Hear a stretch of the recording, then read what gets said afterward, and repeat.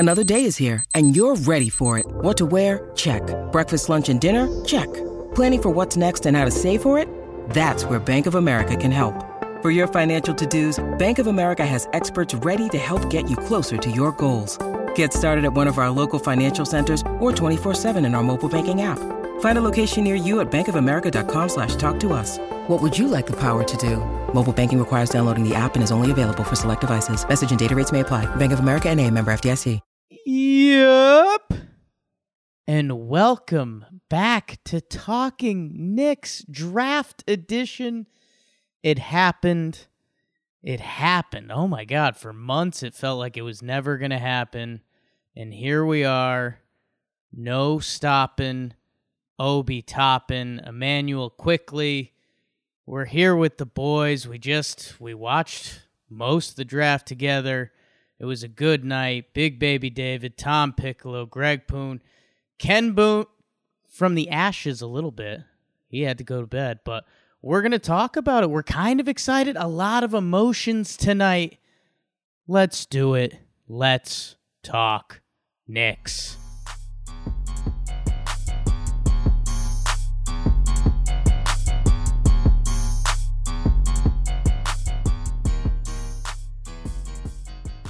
Oh my.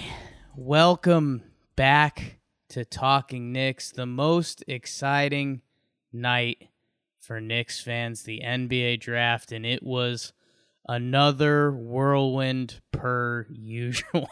We had the whole laundry list of emotions today. We started out with an early trade in the morning, which seemed a little unprecedented, which we thought would lead to other trades that didn't happen, and then everything looming over the day. We're here. I mean, that picture of Malachi Flynn's family is burned into my brain forever. So many different emotions. Tom Piccolo, I'll kick it to you first, man. How you doing? Hey guys, no, I'm spent, just emotionally drained. Even from that first trade this morning, I was kind of just on edge all day. Like, what does it mean? What's the next move?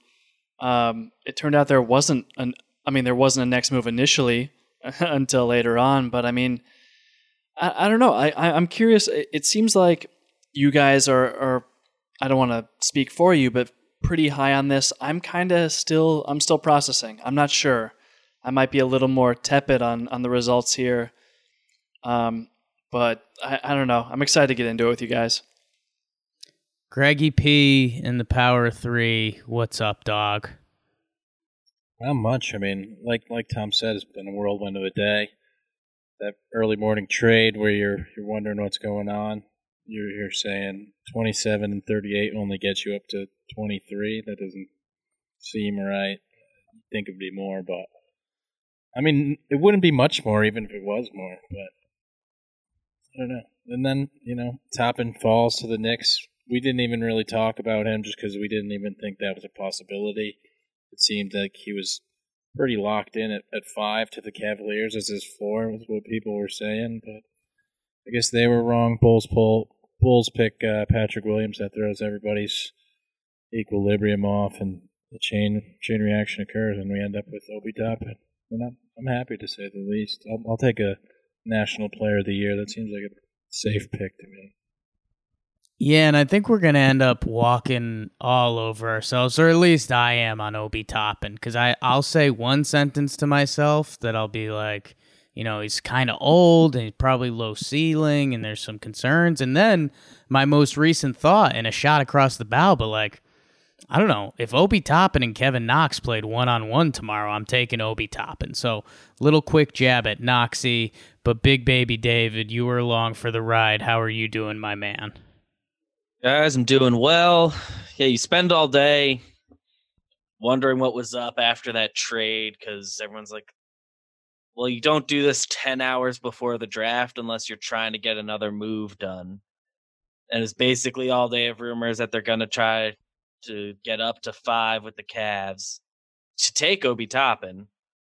So I spent all day kind of like shit talking Obi Toppin, saying how like trading up for him and is just crazy. He can't be the only guy you're walking away with tonight because that's just scary. But then he just falls to where they were at 8 anyway, and like I'm fine if he's the guy they like, and he was just there at 8. He fell. So I do a lot of what you were saying. Like I can talk myself into so many different opinions on him because there's a lot to like and there is a lot to dislike, which we will get into with him specifically. And there's a whole late trade sequence, which we'll get into. But we spent all day like scared of the trade up for Toppin, and then just falls into their laps anyway. So from that perspective, hey, it worked out because it seems like they're going to find a way to get him no matter what. So I'm glad they didn't give up other assets to go get him. Yeah, the draft is. I mean, it's if you're a sports junkie, it's just wild, and it's players' careers change instantly. What team are they joining? What coach are they joining? If you get picked one pick earlier, you could be getting 15 minutes a game your rookie year. The next team, you could be playing 32, and it's just insane. And we were doing it with we got some good reaction stuff on the Talkin' Knicks social media with our Kenny Poon as well. We'll see if he sends any late night texts. He said he had to go to bed, and then right after that, he texted us he should buy Trey Jones at this point. So we'll see if we get any Hail Marys. I think he's firing off some tweets too. So love that. The can't sleep tweets, babe. Let's do it, boys. And I mean, it's kind of funny because, and you guys all just mentioned it, that early trade today was kind of mental warfare. I'm kind of mad the Knicks did that because they had our wheels spinning all day. Is a Russell Westbrook trade happening? Is something cool we don't even know about going on? And it didn't seem to play out until that very last second where they draft. I feel rude to the guy. What's his name? Bolmaro. Leandro Bolmaro. Leandro Bolmaro. The name's too close to Leandro Barbosa. Bust. You're out.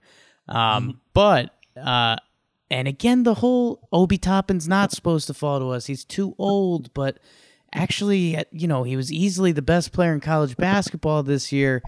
Tom, I'll go back to you, man. I mean, I think let's start with Obi, because Obi is the 8th pick. We had the 8th pick. You guys talked about this on the most recent podcast. We had been thinking about this for a while, and we'd gone through all the names. We'd gone through about 15 names that could possibly be at this selection, because, again, what this draft does not have the top-end talent, the middle and late talent. We're going to find out. When you do with every draft, you never really know. But we end up with Obi Toppin, who, I don't know. The age has to concern you. There's some definite flaws, but there should be some things that excite the people. And I feel like, as always with Twitter or wherever you go to look, we haven't really delved into that chunk yet. Yeah, man. No, I think we have to start with Obi Toppin. And like you said, on 2 of our last podcasts, we kind of did some predictions and some analysis and things like that. But I will say I gave my top 5 most likely picks for the Knicks if they stayed at 8, which, that was no guarantee to begin with. But Obi Toppin was not one of those, and he wasn't even kind of one of the honorable mentions that we discussed. So this is definitely a surprise that he fell to 8. I was fairly certain he was locked in to that top 5, and I really didn't even start watching Toppin tape until today, just because I thought it was such a, there was so much smoke around it and so much discussion around whether the Knicks were going to trade up to get him, that I was like, all right, I'll bite. Who's Obi Toppin? And it's hard to overstate just kind of how polished of an offensive player he was. He was super impressive on that end. He's very bouncy. You hear the Amare Stoudemire comparisons. You also hear some John Collins in there. He's he's a very good athlete on the offensive end. Like, he will set a screen. I was watching that specifically because I know that's kind of been a Knicks bugaboo lately, is like actually making contact on the screen versus slipping it. Obi Toppin he'll hit you a little bit from what I can tell, and he'll roll hard to the basket, and he will look for that lob. He'll also run the floor in transition. He's looking to get easy buckets, which as a Knicks fan watching the Knicks struggle to get points year after year, that's going to be nice to see. There's some serious things to like about him, and his even potential to stretch out to 3-point range and become a stretch four. I think that's on the table for him, given his 3-point shooting numbers, even his free throw shooting numbers. I'm optimistic on the offensive end, even with his fit with Mitch. I think his defense is just a serious concern. Like, we saw it with Montrezl Harrell with the Clippers, like really being played off the floor in these last playoffs. And I think there's some real comparisons there to be made between Toppin and Harrell on the defensive end. So that's kind of there's a lot of upside there, but also some real concerns, and that's kind of where we are with the 8th pick. Yeah, I mean, I'll worry about Toppin getting played off the floor in the playoffs when we get there. That's totally fair. It seems a long way off. But I mean, I'm all for this Toppin pick. I'm the guy who says sometimes you just got to throw away the analytics and the over analysis and just pick the National Player of the Year when he falls to you at 8. It just seems to make sense to me. And some of you guys say age is a concern, but the Knicks haven't extended a rookie first rounder since Charlie Ward for multiple years. They signed David Lee to a 1-year extension. So, I mean, we're talking about a guy who'd be 26 at the end of his rookie deal. And, even after that, you can get a second deal, and he'd be 30 by the time that was up. So I think the age thing is more of a concern about potential rather than them being able, them being too old as rookies. And I'll give you a couple names of guys who played their rookie season when they were 22 years old. Brandon Roy and Damian Lillard. Those are just two guys. I mean, think about Lillard. If you said he was too old when he was a rookie, and how long ago was he a rookie? He's still going strong. So I'm not too concerned about the age thing. I think just make it work. He could still just get better. And he's also just seems like a low floor kind of guy. Just because he is already 22, and you've seen what he could do already. So, I'm all for it. And I guess the question would be like, who on the board would you have rather have taken over Toppin? Because some of the guys I expected to be on the board were Isaac Okoro, Killian Hayes. Neither of them were there. They were taken 5th and 7th respectively. So it's like, Deni Avdija was kind of considered this top 5, top 6 talent. Was it worth taking a flyer on him? No, I think I would have rather had Toppin over Avdija. And then you start getting into some later picks like Vassell, Halliburton, Kira Lewis Jr. And, I could have been talked into probably those kinds of guys. More either 3-and-D or offense initiators. But at the end of the day, like, there's no denying that Toppin has a great deal of talent. So it is hard to pass on him when he falls to 8. Yeah, and the way the draft went, just among the guys left, the only person I can say that I personally would have definitively wanted more is probably Kira Lewis Jr. But even that, even if everything went chalk, the consensus was that 8 was maybe too high to be taking him. So it does make sense to just take Obi if he falls to you, given the other guys that went before him too, that were the people we thought the Knicks were high on between Okoro and Hayes and whatever. He does have the concerns with just his ability to play defense at all, and how much does he help you beyond just being able to do some scoring and having verticality? Can he really shoot? Probably, but it's just hard to say. And the defense is scary. The rebounding isn't great. He doesn't box out. So you can go through the whole list of things that that are negatives about him because I did it kind of all day. But at the end of the day, he is like probably the day one best offensive player in the draft. Maybe not highest offensive potential, but day one, probably the guy that can do the most for you on that end of the floor. Or I'm just saying that because he's a Knick now. No, I don't know. I think you're saying that because he's a Knick now, and whoever they did take, we would be talking ourselves into right now. So we do have to be a little honest about that. I mean, the biggest thing, he is 22. I mean, they were, I think Kara Lewis Jr., who we broke for a little bit, and I came back and I watched his highlight, and I think he's either 19 or 20, and he flies, and he's a point guard, but he can shoot a little bit. And I came back and I was like, I kind of like that guy. It was kind of that quick buyer's remorse a little bit. But, I mean, when we look back at this draft board, I think the name that Knicks fans are going to have circled is Tyrese Halliburton. And depending how he develops, I mean, that was kind of the guy that a lot of Knicks fans talked them six into. I mean, Kira Lewis goes 13. So, we're talking about the 8th pick. So I mean, those really are different ranges. Halliburton goes 12, but he was, looked at in that 8-pick range. And he the was other mocked one that, to the Knicks in a lot of drafts.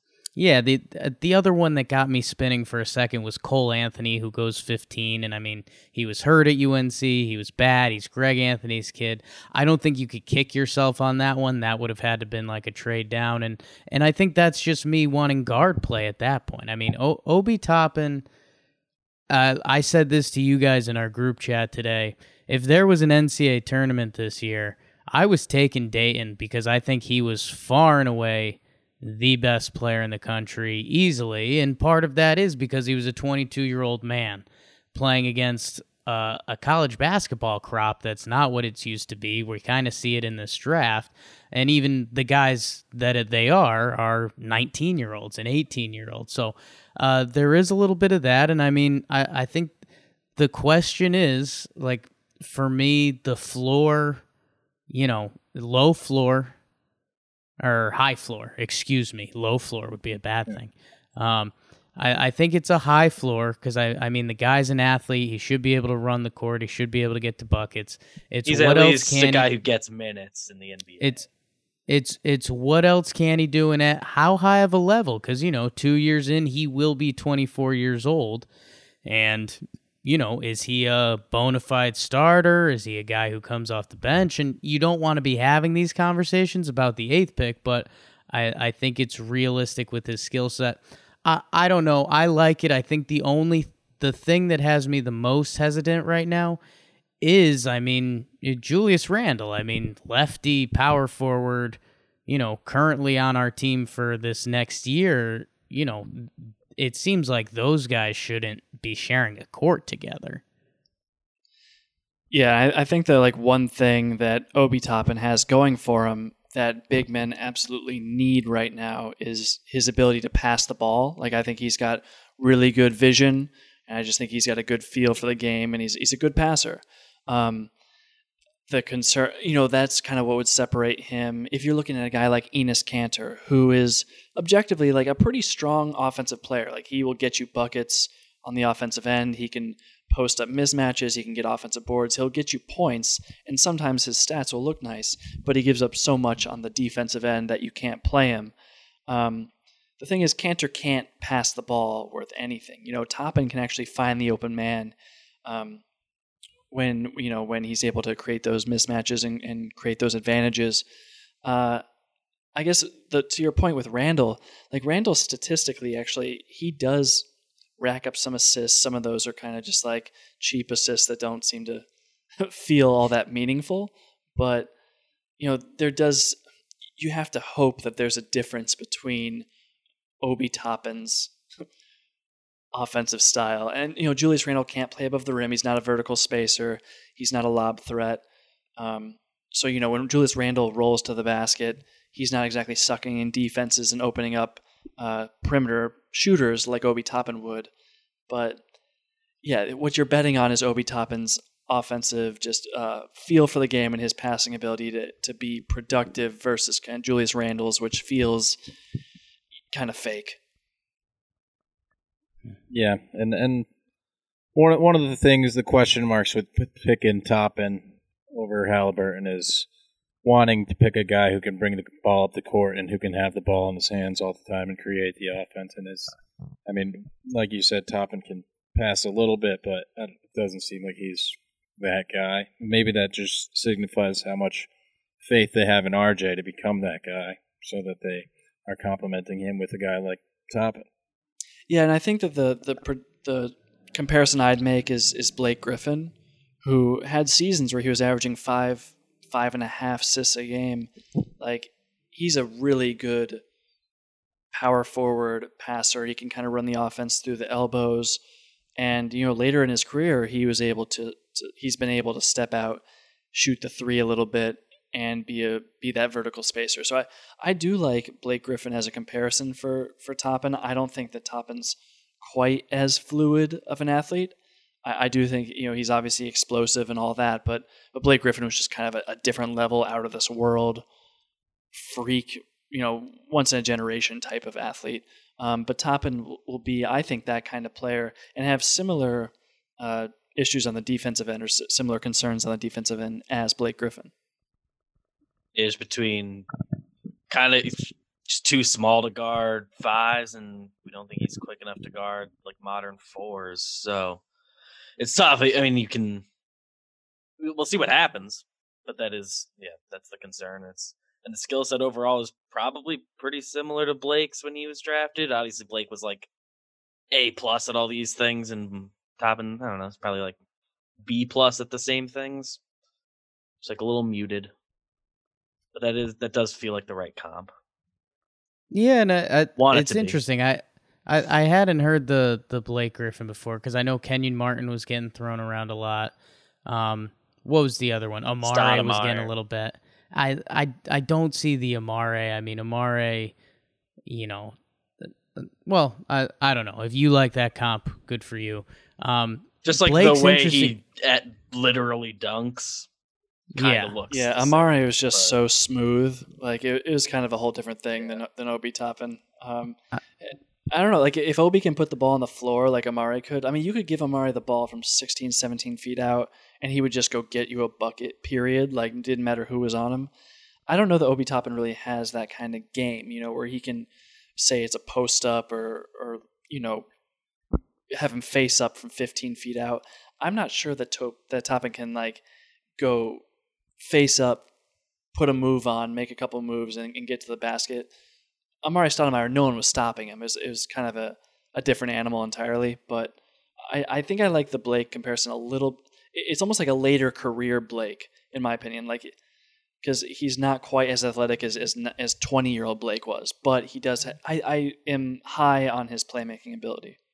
And that's where I was actually heading, Tom, because Blake Griffin is when our kids are checking out Basketball Reference, they're going to be like, what the hell happened here? Because, I mean, if you look at some of Blake Griffin's stats now, it's kind of shocking. I mean, the 3-point numbers are kind of really good, and I think, this is a pretty lame duck statement, but, Anthony Edwards, who's the number one pick in this draft, I don't know if you guys saw this quote, but he said his, like, first love is football, and it's like, okay, timeout. Feels like a red flag. And so much of this turns into hard work and development. Like, Obi Toppin shot 39% from 3 last year. That's a pretty good number. And the shot doesn't look ugly. It was only, 2.6 attempts. And the free throw percentage was also around 70, which again, aren't great trajectories to become a special 3-point shooter. But, if that's a game that he works on and develops and continues to improve on, it does look like he will get nice stretch 4 capabilities with his athleticism. And it's what kind of work are you going to put in? And a guy that he won the NCAA Player of the Year he's not a bad guy to take. He's not a bad guy. He's not a bad guy to take a flyer on with the 8th pick. I mean, I'm excited, and and you guys saw me do this, and maybe, this is where we can wrap up on Obi, because say this does work out. And when I was talking about lineups when we were doing some live stuff, I kept skipping over Julius Randle, because I think we all believe that Julius Randle isn't part of the future of this team necessarily. So if it were to be, I think it would be Mitch at the 5, Toppin at the 4. Do you guys like that fit? Because I kind of do. I mean, if Obi Toppin is what we think he is, kind of offensive, pretty skilled, can stretch a little bit, while Mitch should be the rim-running, rim-protecting big, I kind of like that as a 4-5, no? I mean, look, Greg, go ahead.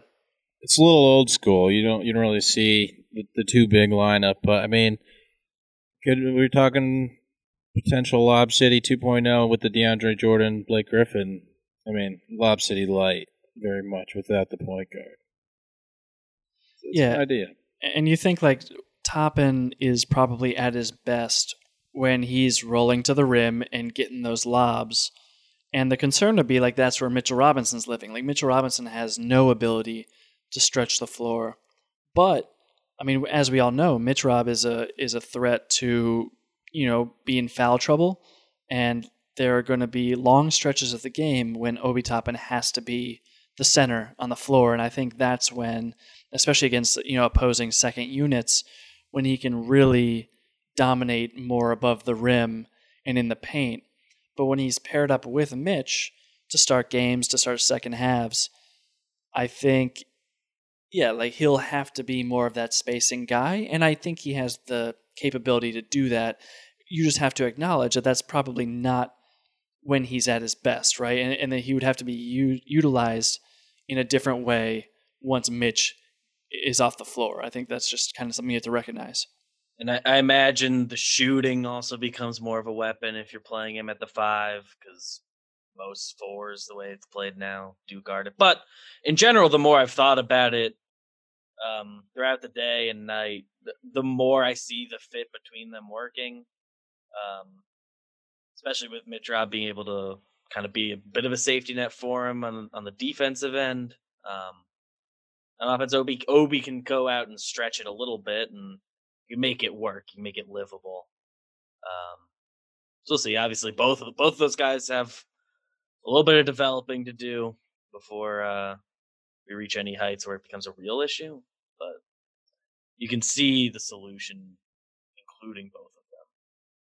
Yeah, and when you talk about sliding Obi up to 5, it'd be interesting to see. And I know you want to see Knox more at the 4, so it'd be interesting to see those two guys together. And I mean, defense on this team will be interesting because of the personnel, but the coach is a defensive specialist, so we'll see how all the pieces fit together.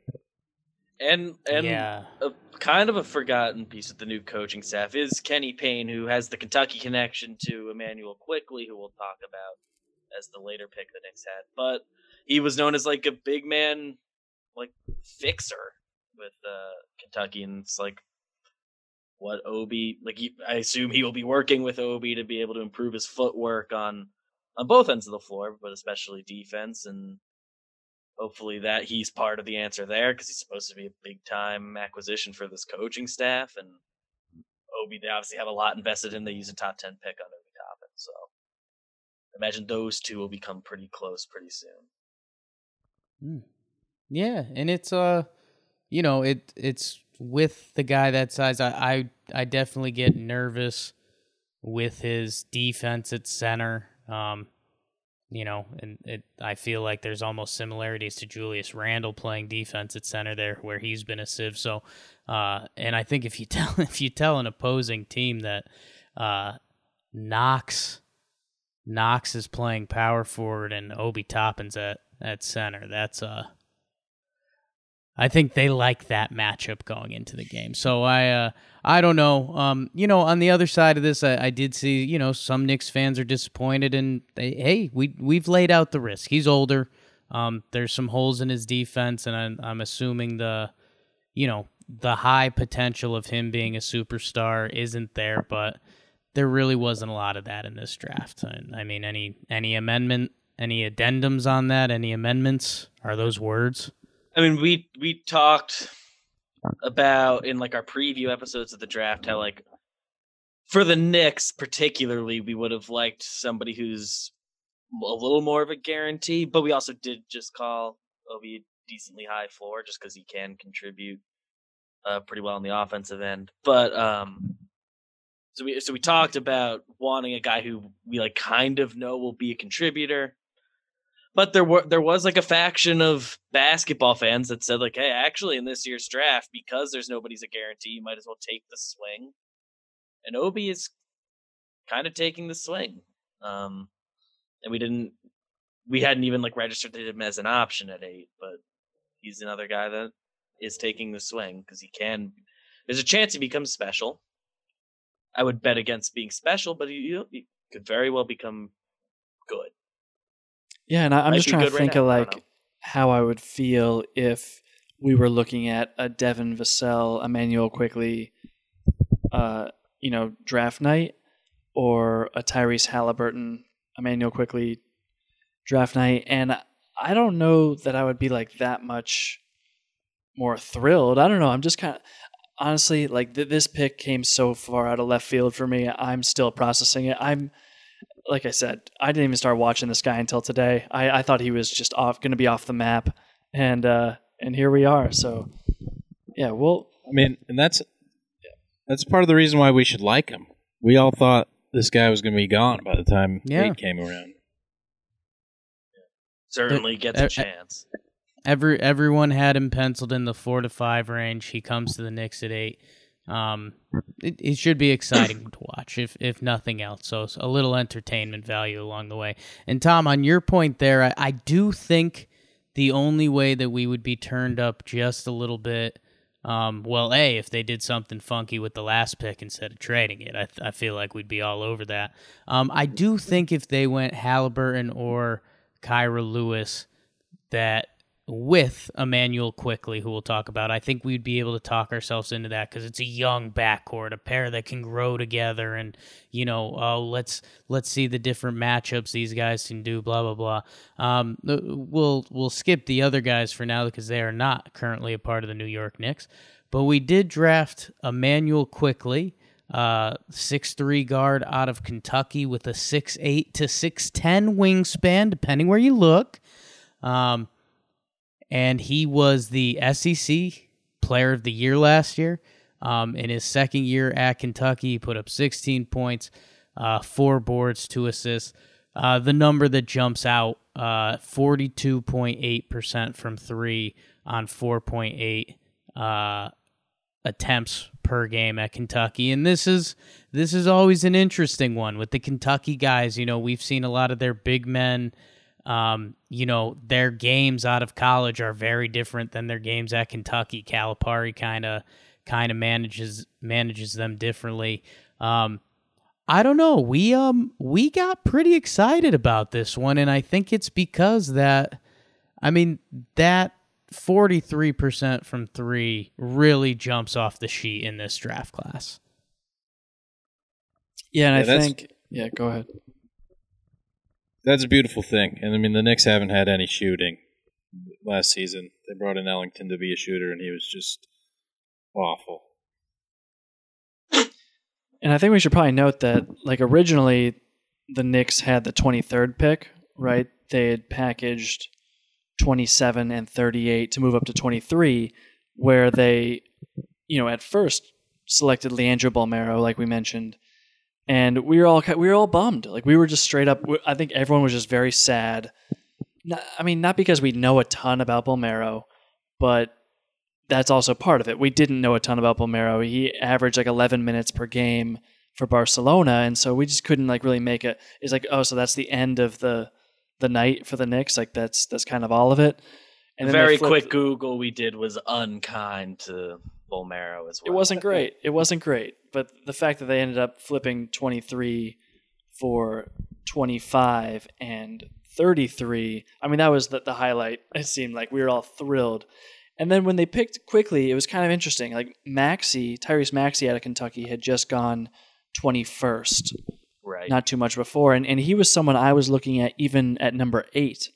If you remember on that podcast, I had him as the 5th most likely prospect. Not like I knew anything going in, but like when I watched a lot of Tyrese Maxey, and that means like I watched a lot of Quickly games. And granted, I was focusing more on Maxey, and they both played a similar position. They were both kind of like off guards. They weren't necessarily offense initiators, but Maxey was just a year younger. I mean, Quickly was just as good at the collegiate level, like easily, and probably better. Like he like we said, he was SEC Player of the Year. He averaged more points. He had better shooting percentage from 3 and from the free throw line. I think that the one knock on him is he's a little smaller. Like Maxey has this frame where he looks like he's built more like an NBA player, and Quickly you kind of wonder if he's going to get picked on a little bit on defense. But look, this guy is super competitive. He was like, there were games where I would watch, and he was the best Kentucky guard. They kind of had a 3-guard lineup where there were 3 of them in any given night. Like one of them would be the best player that night. But Quickly, more often than not, was kind of that like microwave scorer. Sometimes whether it was off the bench or he was starting, like he would get the ball in the basket, and that was kind of what he was best at. And I could certainly see him being like that. And I don't want to compare him to like an Alonzo Trier because that was kind of what he was supposed to be, right? He was supposed to be this microwave scorer, off guard, off the bench. But Quickly was just so much more competitive and will really fight on the defensive end. So I think it's kind of a different thing entirely.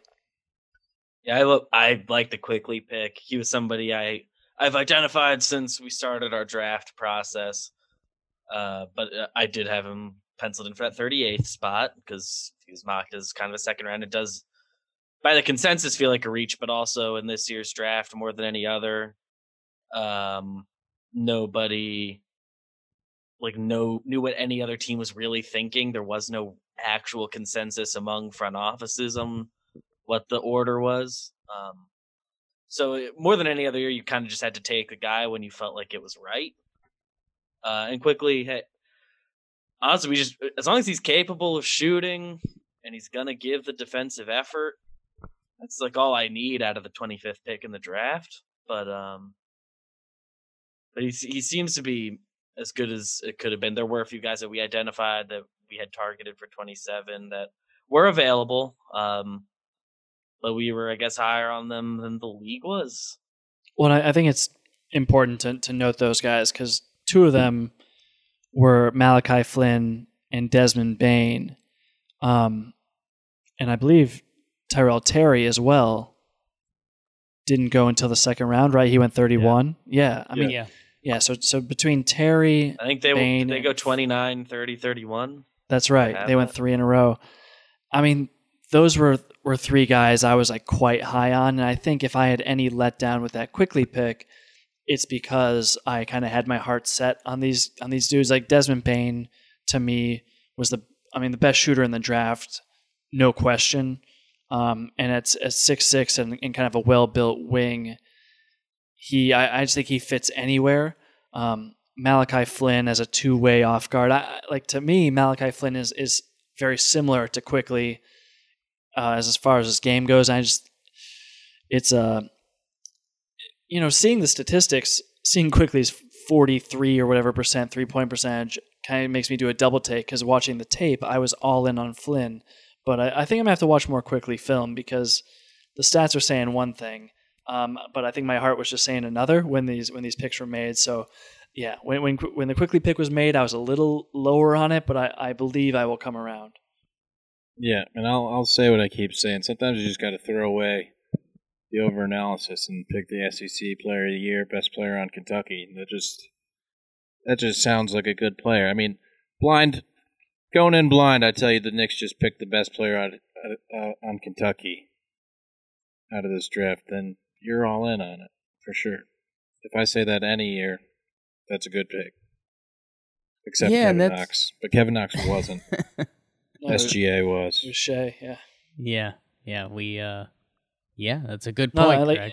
There were definitely games when Tyrese Maxey was like their go-to guy in crunch time, and there were other games where they took turns. So yeah, I mean, on statistically, I'm just going by averages, yeah, Quickly was the best, and he was I'm the just SEC player. going of the year. based on that's what I'm going based on. I haven't watched a ton of Quickly tape.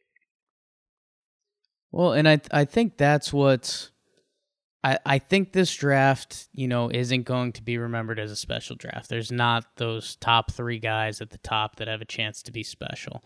We'll see how it ends up sorting out, but I do think we found that area where, the 24th pick, RJ Hampton, huge guy coming out of high school. He plays overseas. Nobody really knows. Emmanuel Quickly, 25 to the Knicks, SEC Player of the Year. Arguably the best player on that Kentucky team, but Tyrese Maxey, his teammate, went a couple picks before him at 21. When we were in that 20 to 30 range, it was kind of like there's a couple guards that might make this work. Desmond Bane, Malachi Flynn, Terry ends up landing at 31. That, Tom, what you're saying is right. Like, I think we're happy we got Emmanuel Quickly, but if we got Desmond Bane, I think we'd be saying a lot of the same things and probably just as excited. So at a certain point, you're flipping a coin, or you do have to trust your scouts or your new front office that did get us excited for a little bit there. And at the same time, it's tricky because, we mentioned Tyrese Maxey with the 8th pick. And that's what I think when we tweeted out from Talking Knicks about Quickly, some people were talking about getting him later. And it's like, well, you know what? It's the draft, and go get that SEC Player of the Year, like Greg said, because, hey, maybe this dude is the guy out of all those guards. Right, Jake. Like you were saying, my gut when that pick was made was telling me, wouldn't Quickly have been there at 33. That's not that many picks later. You could have taken one of these other guys, a Flynn or a Bane, and then just gotten your guy Quickly at 33. But like you said, there have been no guarantees that he would have still been there. There were picks made before this that utterly shocked me. So it's not, if Quickly was the guy they identified, then they made the right call going up to get him. Do I still wonder whether he would have been there? Like, would it have been even cooler to get like Desmond Bane at 25 and then Quickly at 33? That'd be pretty sweet. But things don't necessarily work out that way on draft night. You can't really count on things to break that way. Yeah, and man, I don't know. It's funny going back through this draft now. I mean, picks 16 through 23, Isaiah Stewart, Poku, Josh Green, Sadiq Bey, Precious Achua, Tyrese Maxey, Zeke Nanji, and Leandro Bolmaro. I mean, again, I know this was a weird year for scouting and playing and getting full reports on these guys, but in that crew there, that group of 7-8 names, there's not a lot of names you could point at and be like, yeah, that guy's going to be a guy. He's going to stick in the NBA for a little bit. But, I almost like, 24 to 31, RJ Hampton, Emmanuel Quickly, Peyton Pritchard, Azubuike, Jaden McDaniels, Malachi Flynn, Desmond Bane, Tyrell Terry. Like, you could flip those in the draft, and I would have been like, oh, yeah, that's how the night went down. So that's how the cookie crumbles. Yeah, and a lot of those people you listed in that first batch are guys who, if the Knicks were picking, they would think, hey, maybe we could get that guy at 33. And that's why you have to pick your guy when you're up the first time and not hope that he slides down to your second pick. Just like the Celtics picked Pritchard with 24, and they had the 30th pick. But Pritchard's a little all over the place. But you would think he'd be there at 30, but they don't take the chance. They got Bane at 30, and they could have gotten Bane at 26 and Pritchard at 30. That kind of goes to show the Bane to the Grizzlies at 30. But, true. By the way, that's also the fun part of draft night. Like when I saw Desmond Bane with his biceps drilling threes, I was like, yeah, he's going to be the guy on the Grizzlies who averages 10.5 points per game, but when the Knicks play him, he's going to put up 24, and we'll be like, that dude's a stud. Gonna know and that's just Grizzlies basketball, babe. So where does that kind of leave us? I mean, I think the only main thing that's hanging over my head that I think is also a little bit of a storyline on Knicks internet right now is I think we're going and getting a point guard, right? Because, I mean, Quickly can shoot. Maybe he can play a little point guard. And, I mentioned Kentucky playing guys out of position a little bit, but he's clearly not a pure point guard. I mean, do we think this pushes the Knicks closer to Fred VanVleet or another point guard? Or, do we believe in a Frank resurgence, Elfrid Payton? I don't know. In my head, this kind of has the Knicks getting a legitimate point guard. I did read, it was like a Raptors reporter, I believe, who tweeted it, that because the Suns went and got Chris Paul earlier this week, and there was another team who was supposed to be in on the VanVleet chase. Sweepstakes is the word. Who just pulled off some move that kind of takes them out of it and ate up some cap space. It kind of is like the Knicks are the only team that can compete with the Raptors for him. So it's going to take offering him probably more than I'm comfortable with, but they might be back in on him as the only other team that can really give a competitive offer with the Raptors. So that's an option. We talked about Dragic months ago as a guy we might want to target. And maybe they do just bring back Elfrid Payton because he's going to be kind of cheap and whatever. Just let it ride one more year and see what happens. I imagine they're signing somebody. I guess. Yeah, and free agency this weekend. It's nuts. I think so. I think I quickly mentioned possibility of Eric Bledsoe. I don't know. I don't have anything to base that on. I just know that he doesn't seem to fit on the Pelicans. They have Lonzo. I think they just picked Kira Lewis Jr. Mm-hmm. And then they have a backcourt. They have Redick. They got to move one of those guys, and he's the one that has the salary they'd most want to get rid of, and doesn't have upside. Yeah, I don't think he would really cost that much because I mean he's good, but.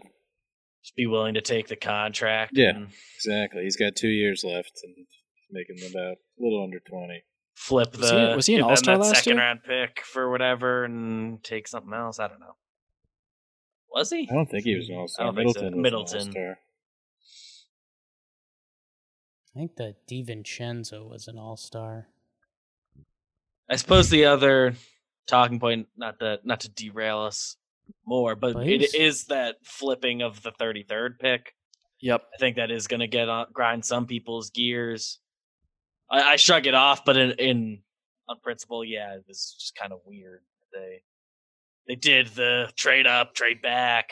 They turn 27 and 38 into 25 and 33, and they just kind of give up 33 for nothing. I mean, it's a 2023 second. Just something you can't really account for. When you're not, that second isn't going to be 33 probably. So it does leave you with a little bit of a sour taste in your mouth to end the night when there is a lot of questions in the air about the other picks, but overall that shouldn't change your opinion on that. But I don't know. I mean, I think what you have to do is you look at the players who are available and you're like, who would I have wanted at 33? And I think, look, we've done research on some of these guys, so their names are familiar to us, and we have some. Yeah, it's because we have the familiarity with them. I feel like we probably want them more, but yeah, the question would be what that pick, X number of years from now is going to end up being. And the 33rd pick is nearly a first round draft pick. Like that, we talk about guys slipping in the first round. There are first round talents easily there at 33. So I think that's kind of where a lot of the concern lies.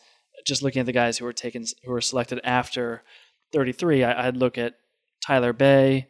I'd look at Trey Jones, who I know Greg was always talking about, and then Jamius Ramsey from Texas Tech. Those were three guys who I kind of looked at a little bit and thought, yeah, that's probably better than a second-round pick 2 years from now. Yeah, agreed. That was very, very odd. It seemed like there should have been more to that pick. Maybe cash. Maybe there was cash and we don't know it yet. I don't know. I'm just hoping. And there were It's just rumors of very them odd. wanting to jump back in and buy a second round pick later. So it was like, all right, maybe they're just gonna do that later. And they didn't do that, right? No. No, the draft just wrapped Looks like up. nothing else happened Knicks wise. Yeah, I mean, but even a guy like Nico Mannion, who was sixth, I think he was sixth in his whole draft class coming out of high school. I mean, he was taken 48th. Isaiah in Joe this went dra- 49th. Who Yeah, might be the he was best shooter in the draft. Another guy we talked about, Cassius Winston, who I know we discussed a lot, is Yeah. just kind of like one of those guys who's a winner. And these are, especially between Mannion and Cassius Winston, like those are two, and Trey Jones, like those are solid point guard options. Certainly guys who project to be, backups in some cases, and with Nico Mannion, even higher upside. So, yeah, it is a curious decision to get rid of 33, you know? The solution that has come that like it's not like a revelation, just the thing I can think of is that one of the Knicks assets going into this off season is that they like have open roster spots and cap space to get rid of people. So if a team wants to use the Knicks as a place to cut their salary, or cut their roster down, the Knicks have roster spots. Maybe they just didn't want to use one up on another second round pick for this year when, I don't know. I mean, I'm guessing with the way the draft went, winning isn't the like priority this year. I mean, I guess the Russell Westbrook trade can still happen, and all of a sudden, I guess the goal is to get into the playoffs. But I don't know. Yeah, I mean it's interesting. I know when we traded for Willie Hernan Gomez, he was right around that area, and we traded two future second round picks for him. He got picked 35th. Yeah. So I mean, Mitch was the maybe that's 36th pick. yeah, that says more about, I don't know, the value here. It's just odd to trade this pick for a future, but the other thing is now we have a future second round pick to throw in a trade when we're trying to actually do something, you know. And that's It's 3 drafts away, so in 2 years when we're trying, we'll still have that asset in the bank. Or we'll just have to stay up later on that draft night. We have the champion Pistons pick at number 60. Give me that pick. And yeah, those are the two spin zones. It's either, hey, front offices are supposed to think about foresight, and maybe that early second round in 2023 is supposed to be the spot. That would seem like crazy foresight that I haven't seen the Knicks have. I like the roster spot thing too, BBD. I mean, maybe there's going to be a trade coming, and a team would most likely rather have a second round pick in 2023 than a lot of the names we just said, just because that's how front offices kind of navigate. And yeah, I think attached to that, it's going to be interesting to see, you know, some names we've also mentioned along the way who did not get drafted. I don't think Marcus Howard got picked. You know, the high scoring guy from Marquette. I don't think Ashton Hagans, the other guard on Kentucky. So, you know, there's other bodies to be brought in. I'm sure the Knicks will, especially, you know, for their G League, and we'll see if they turn into roster spots or whatever. But I don't know. I think overall in Knicks land, again, a lot of different emotions felt over the 24 hours. I don't know. I know, you know, some people are more down on Obi than I think they should be. You know, again, this guy was supposed to go a couple picks higher, and that's why he wasn't on our mock drafts a lot. So, I don't know. Feeling good about the night. I do think the Knicks are going to make a trade or free agent signing at the point guard position / knock on wood, because I know it ends that tricky conversation we have a lot on here of, you know, helping these guys play better while also not taking away from them, which someone like Bledsoe might do. So I'm excited for the next few weeks because the NBA is rolling, man. They opened up the transactions and it is happening, and that's what the NBA is good at, man. Moves quick. Yeah, do we have grades we want to give out? Do you guys have I don't know, just something real soundbitey? Ooh. Great sound bites to wrap it up. Give me a a B on Toppin and a B plus on Quickly. That 3% has roped me in. So like total draft night. Oh God, there's so many emotions. You know what? I'll be unhot take, Jake. Give me an A minus. They came into tonight with, what was it, the 27 and the 38th pick, and they turned those two picks into the 25 and the 33. So, I mean, that's pretty good. And then they took the guy that slid to them. You know, I think if we took, you know, Denny Adita or whatever his name is above Obi Toppin, I think we'd probably be having conversations saying, hey, why didn't we take Obi Toppin? So I'll give him a good grade. New regime, I'll believe. Let's get nuts. So you gave one pick like a B and the other a B plus, and you gave it an A minus. Tom. I want you to be my teacher. Tom, I got graded on a curve, my man. The sum of its parts or something. Yeah. It was the swindling of the late picks into just kind of sliding up for free on both. I felt emotion tonight, and that's all I wanted. All right, I'll give it.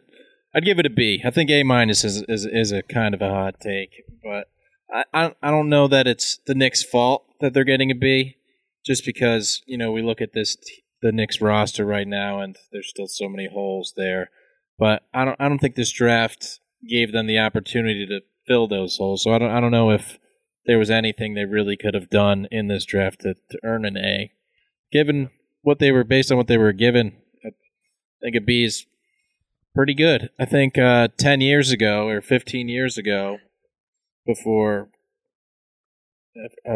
all statistics and over-analysis came in, this draft is an A+.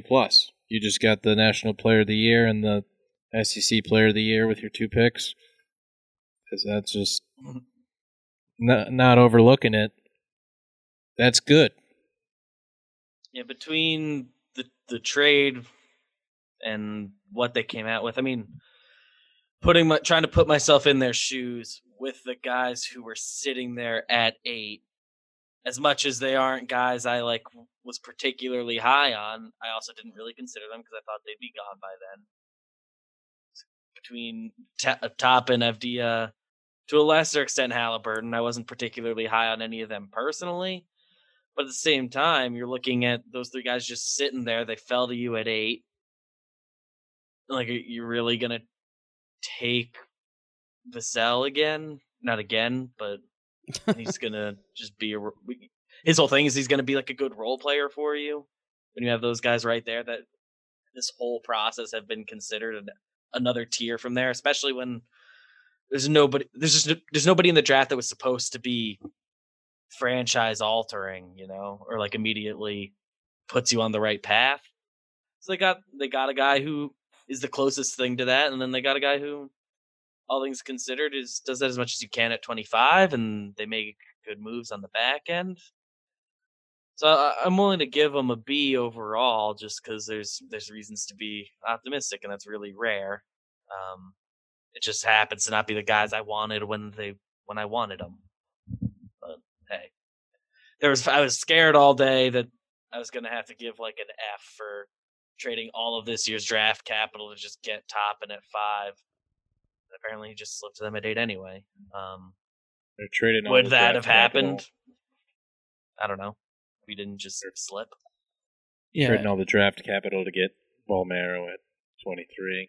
Yeah, if the Bolmaro one stuck with the Toppin, they're lucky. I kind of liked Quickly coming in. He was one of the guys I knew a little bit about. But this could have gotten much darker if that were the case. But I don't know if it made the clip, but when we were watching live and we got to the Bolmaro thing, Tom, you said it as a joke, but genuinely, like, should we not do an episode right now? It's gonna.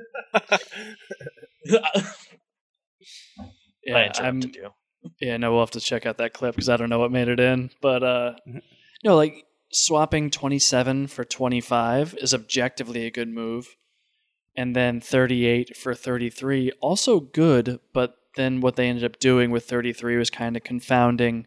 So it's like, if they would have traded 38 for that second round pick, then I feel like that would have been the same sort of reaction.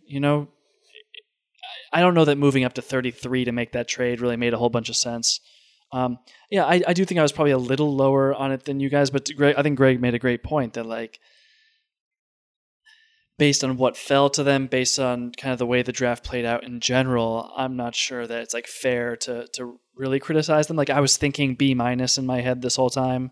I could be talked into a B. I think it's right on that cusp for me. And, if you would have told me this morning that I'd be giving them a borderline B at the end of the night, I think I would have probably taken that. Yeah, And we'd give that an A if we knew we were going to get a B. Yeah, You now we're guys talking just Jake figured- grades. You guys just figured out my curve. I think this was a B for any other team. The fact the Knicks put together a B, that felt like an A- in my heart. And that's where we land, boys. I do wish the 33 pick thing isn't like what the night ended with from the Knicks' perspective, because it just leaves a weird taste in your mouth. Does it matter at all? Probably not, but it just is a weird way to end the night. They're going to trade for De'Aaron Fox and for that second round pick, and we'll all be laughing. Got to close the trade.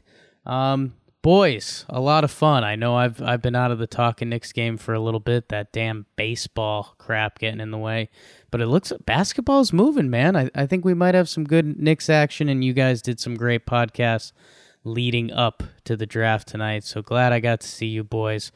I think this was great. Thank you guys for checking out and listening to Talking Knicks. The social medias, we're cranking out content. Go check that out. 2,000 Twitter followers today on Talking Yeah, Knicks. So check that account out. Yeah.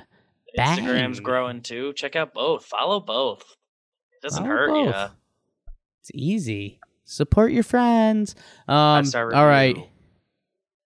Thank you guys for Tom Piccolo, David Mendelson, Gregory Poon, Ken Poon. Hi, guys. Oh, Ken chiming in at the end. Thank you. And let's go Knicks. Next tape.